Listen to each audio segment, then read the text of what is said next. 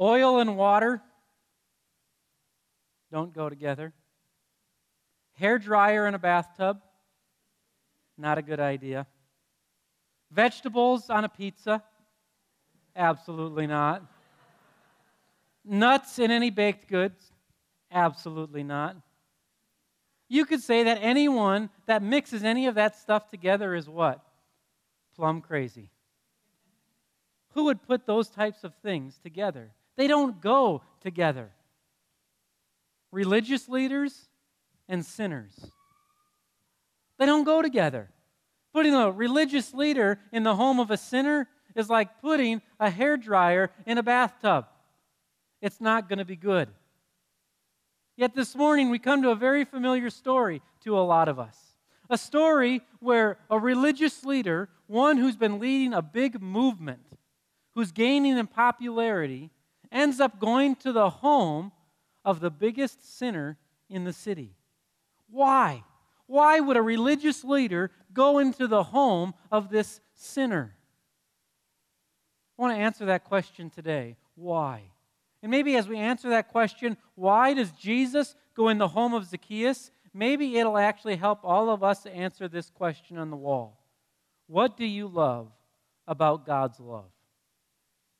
I would contend that when we get to the heart of this story about Zacchaeus, it's going to help us understand the love of God and encourage our own hearts. Most of us are familiar with this story of Zacchaeus. Zacchaeus is known as this short person who climbed up in a tree. Jesus came and said, "Come on down." We sing a song about that story.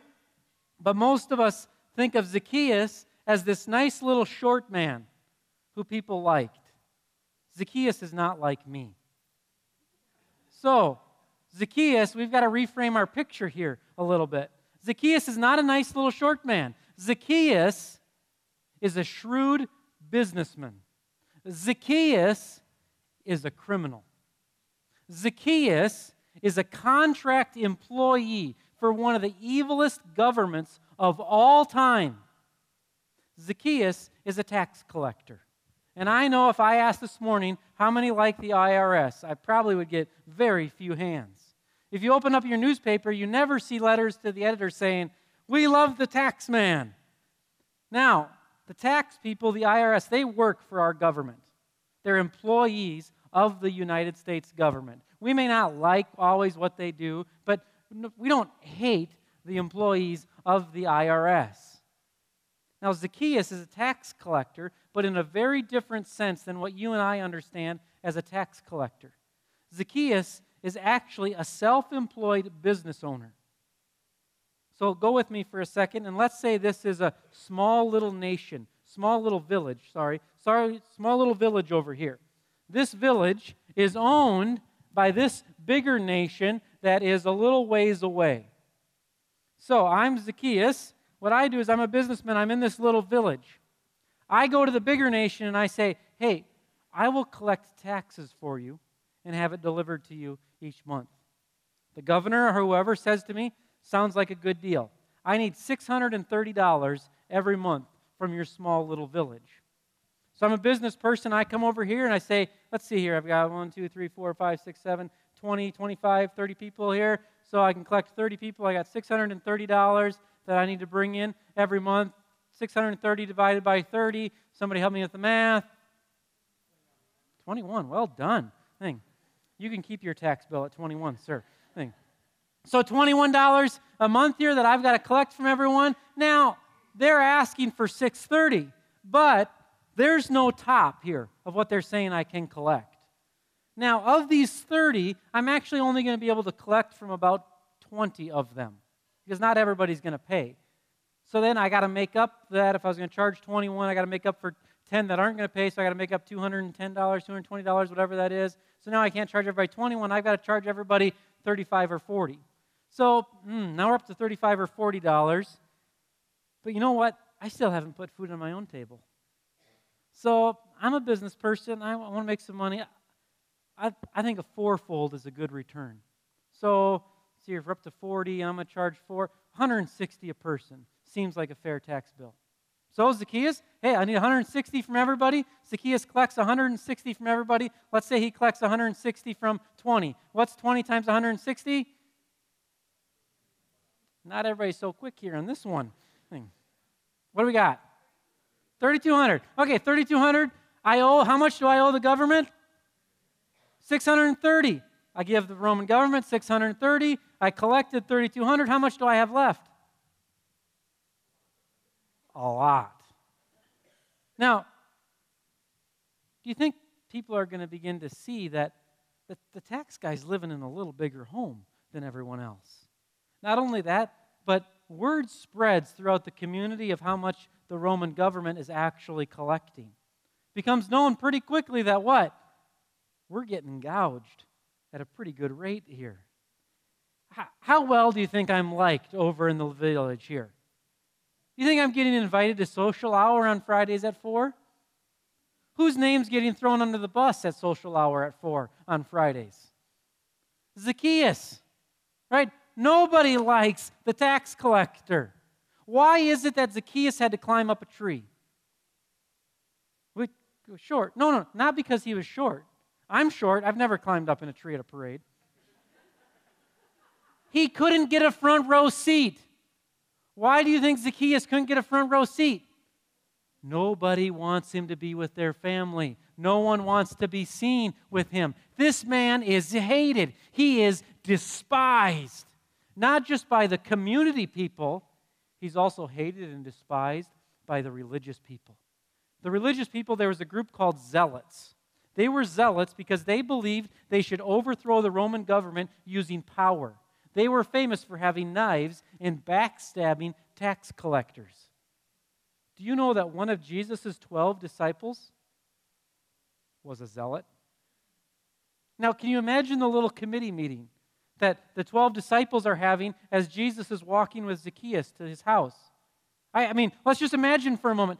Peter, do you know whose house Jesus is going with? Yeah, just shut up and let him do what he wants to do. Peter, what are we going to do about Mark? Mark's got a knife. And Mark uses a knife on guys like who Jesus is with. I can't control him. I don't know what he's doing. This isn't wise. We don't support what he's doing right now. Let's kind of stay over here. I mean, can you imagine the conversation? If these are real people, they're not like, yeah, go Jesus, he's our master. No, they're like, yeah, we weren't traveling with him. We didn't come into town with him. Because what's everybody else doing? The Bible tells us what everybody else is doing in Luke 19. Luke 19, it says in verse 7, and when they saw it, they all grumbled.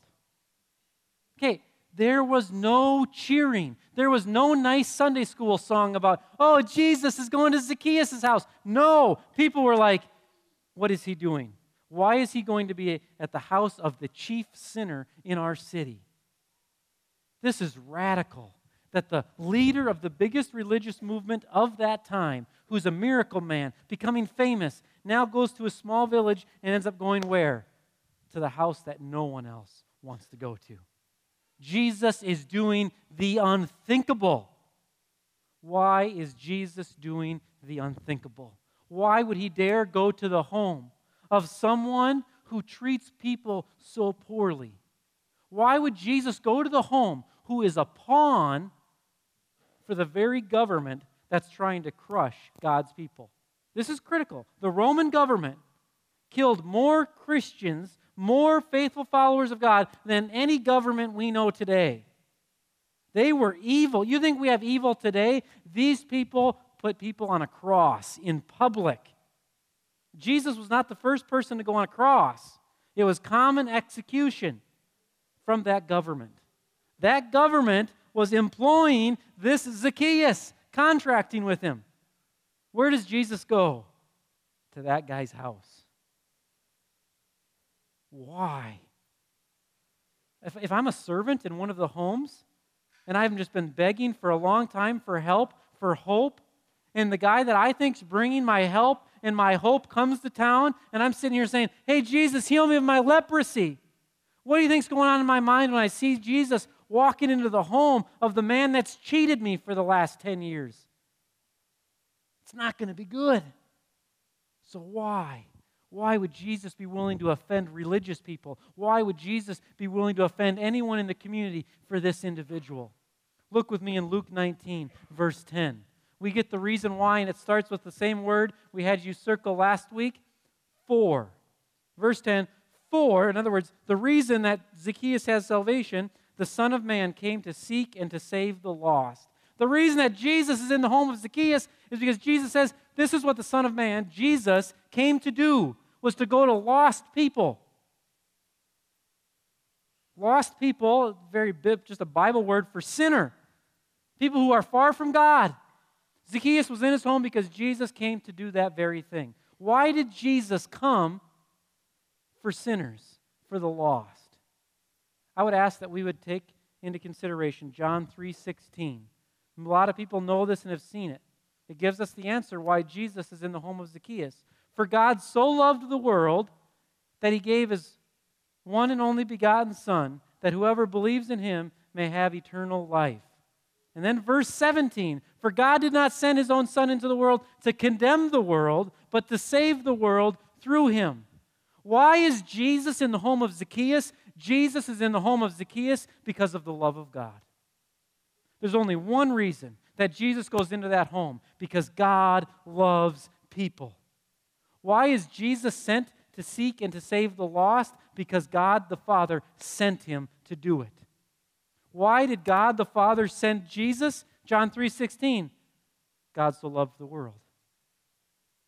The reason that Jesus does the unthinkable, goes where no other religious leader is willing to go, is because his Father, our Father, the Creator of the universe, loves people. This is at the basis, the foundation of why Jesus is in the home of Zacchaeus. Jesus is not there for PR. This is a really bad PR move. Jesus is not there to cuddle up politically with Rome. He's already in hot water with Rome. This is not a good idea. It's not going to help. Jesus is there for one reason. God loves people. If Jesus is willing to go into the home of the most hated man in town because his Father loves people, what should you and I be willing to do today? Because God loves people. What I love about God's love is that God's love doesn't wait for you and I to love. Jesus doesn't go and check the credentials of Zacchaeus first and foremost. He already knows, obviously. He goes into his home. God doesn't sit up in heaven and say, hey, I'm going to wait until my people kind of get it together and then I'll send my Son. No, for God so loved the world that he sent. God initiates. The love of God is so great because it's not dependent upon you or I. It meets us where we are at. The love of God is so great in that while we were still sinners, Christ died for us. Doesn't wait for us to clean up. God's love is so great in that it doesn't wait for reciprocating love. God does not wait for proof that we're going to love him back when he sends his Son Jesus. The exact opposite is what ends up happening. God loves the world, so he sends his Son. What happens? The world hates his Son. They kill him. God's love is not dependent upon our response. God's love is not dependent upon where I have been or what I have done. God loves people. That's why Jesus is in the house of Zacchaeus. What could be said of you and I today? I was in the first grade classroom of Terry Redlin because God loves people. I was in my neighbor's home bringing fresh bread because God loves people. I was on a plane traveling to Mongolia to plant churches in northern China because God loves people. I was willing to set aside personal religious preference to reach out to someone and make them feel comfortable, even though I was uncomfortable, because God loves people.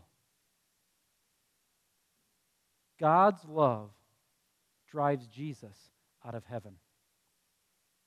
Maybe you've never thought of it that way. Do you realize the magnitude of what Jesus does? He's living in the most magnificent castle. I mean, they're in heaven. And Jesus has to leave. I would have loved to have been privy to that conversation. What? Father, what? He's forced out. Why? Because of the love of his Father. God so loved the world that he sends his one and only Son. What are the implications for you and I today because of God's love for people? The first is this. No matter where you're at today or where you have been or what you're doing today or what you have done, guess what? God loves you. God wants to be in relationship with you. God wants to renew you. God wants to give you a fresh start. Not because of anything you've done at all, but because God loves you. The very first implication of God's love is this. I have confidence because I get my identity as God's child. I'm not living for what other people say, but I'm living as God's child because I've got the one person saying to me, I love you, and that changes everything. God meets us where we're at. Implication 1. Implication 2 of God's love causes radical things to happen. Notice what happens with Zacchaeus. Zacchaeus is with Jesus. Next thing you know, Zacchaeus says what?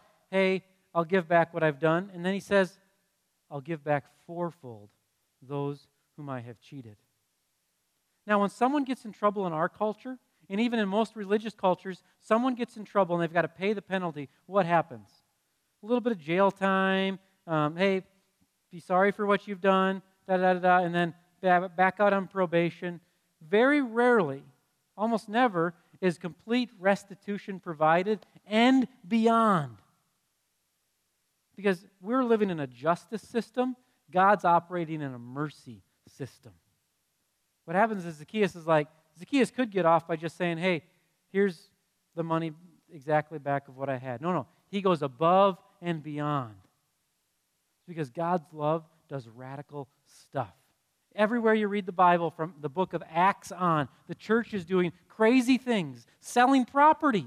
I'm not making this stuff up. People do weird stuff in the book of Acts. Why? Because God's love has gotten a hold of them. God's love has changed them because of the person of Jesus Christ coming into their life. God's love causes radical things to happen. God's love meets us where we're at. And finally, God loves forces us. And I use this word force, not with a mean spirit, but with a recognition of the seriousness of Scripture. God's love forces us to go. If God's love forced his own Son out of heaven, how much more does God's love force church people out of the church and into the world? God's love forces us to go and love our neighbor. But the love of God is a completely different type of force than anything we've seen before. The force that we're used to seeing is what? A heavy fist. Do this or feel the pain. God's force is this. I've given my Son. I've given everything I have. Now be like him. God's love moves us to go. What do you love about God's love? When I look at the story of Zacchaeus, what I love about God's love is God's love initiates. What I love about God's love is God's love does not look at a past record and hold it against them. What I love about God's love is it elevates people above all else. Maybe we could take a moment this morning and answer that question in our own hearts. What do I love about God's love? If you can't answer that question this morning, I want to be frank with you that you haven't experienced the love of God then. You haven't come to the point where you know God in a personal relationship. Because when you come to know God in a personal relationship, his love is abounding and life-changing. We're going to take a moment right now, and as we finish up our Valentine's party today, I want to finish with two thoughts. First is this: God's love puts our focus on people. God's love puts our focus on people. That's why we go. We don't go to get a bigger building. We don't go to get a bigger name. We go because what? There's people there. We're going to Terry Redland because there's people there. We're going to Jamaica, there's people there. Mongolia, there's people there. We're going next door because what? That's a person. God loves people. God's love puts our pursuit to people. First thought we should have ingrained in our mind of why Jesus goes into the home of Zacchaeus, because God loves people. And then as we finish our party today, I want you to answer the question for yourself. What do you love about God's love? So we're going to take a moment right now. I know we're getting long. We're going to take a moment right now, and the musicians are going to come up, and they're going to sing for us a song. And as they sing for us the song, reminding us about who God is, what God has done, I just ask you, grab your pen. This could get a little chaotic. That's all right. Grab your pen. Just walk up to the wall. Just write that down on the wall. Not on the wall, on the paper. Right on the paper. Sorry about that. Right on the paper. What do you love about God's love? If it comes to your mind right away, do it right away. If it takes a little bit into the song, then go do it then. If you need to wait till after the service, do it then. But just go right on that piece of paper. What do you love about God's love? Let's pray. God, speak to our hearts right now. Remind us right now of your love. I ask, God, that your love would be made known to each person in this room. I pray for each person that receives a gift card in the next 24, 48 hours. God, I ask that their hearts would be encouraged. God, I ask that you would take these cards, these gift cards. God, I ask that people's hearts and minds would be moved to consider Jesus. God, I pray that people would experience love. Thank you, God, for loving us. Thank you, God, for loving me. Thank you, God, for loving us, that you sent your own Son to die. Thank you for your love. In Jesus' name, amen.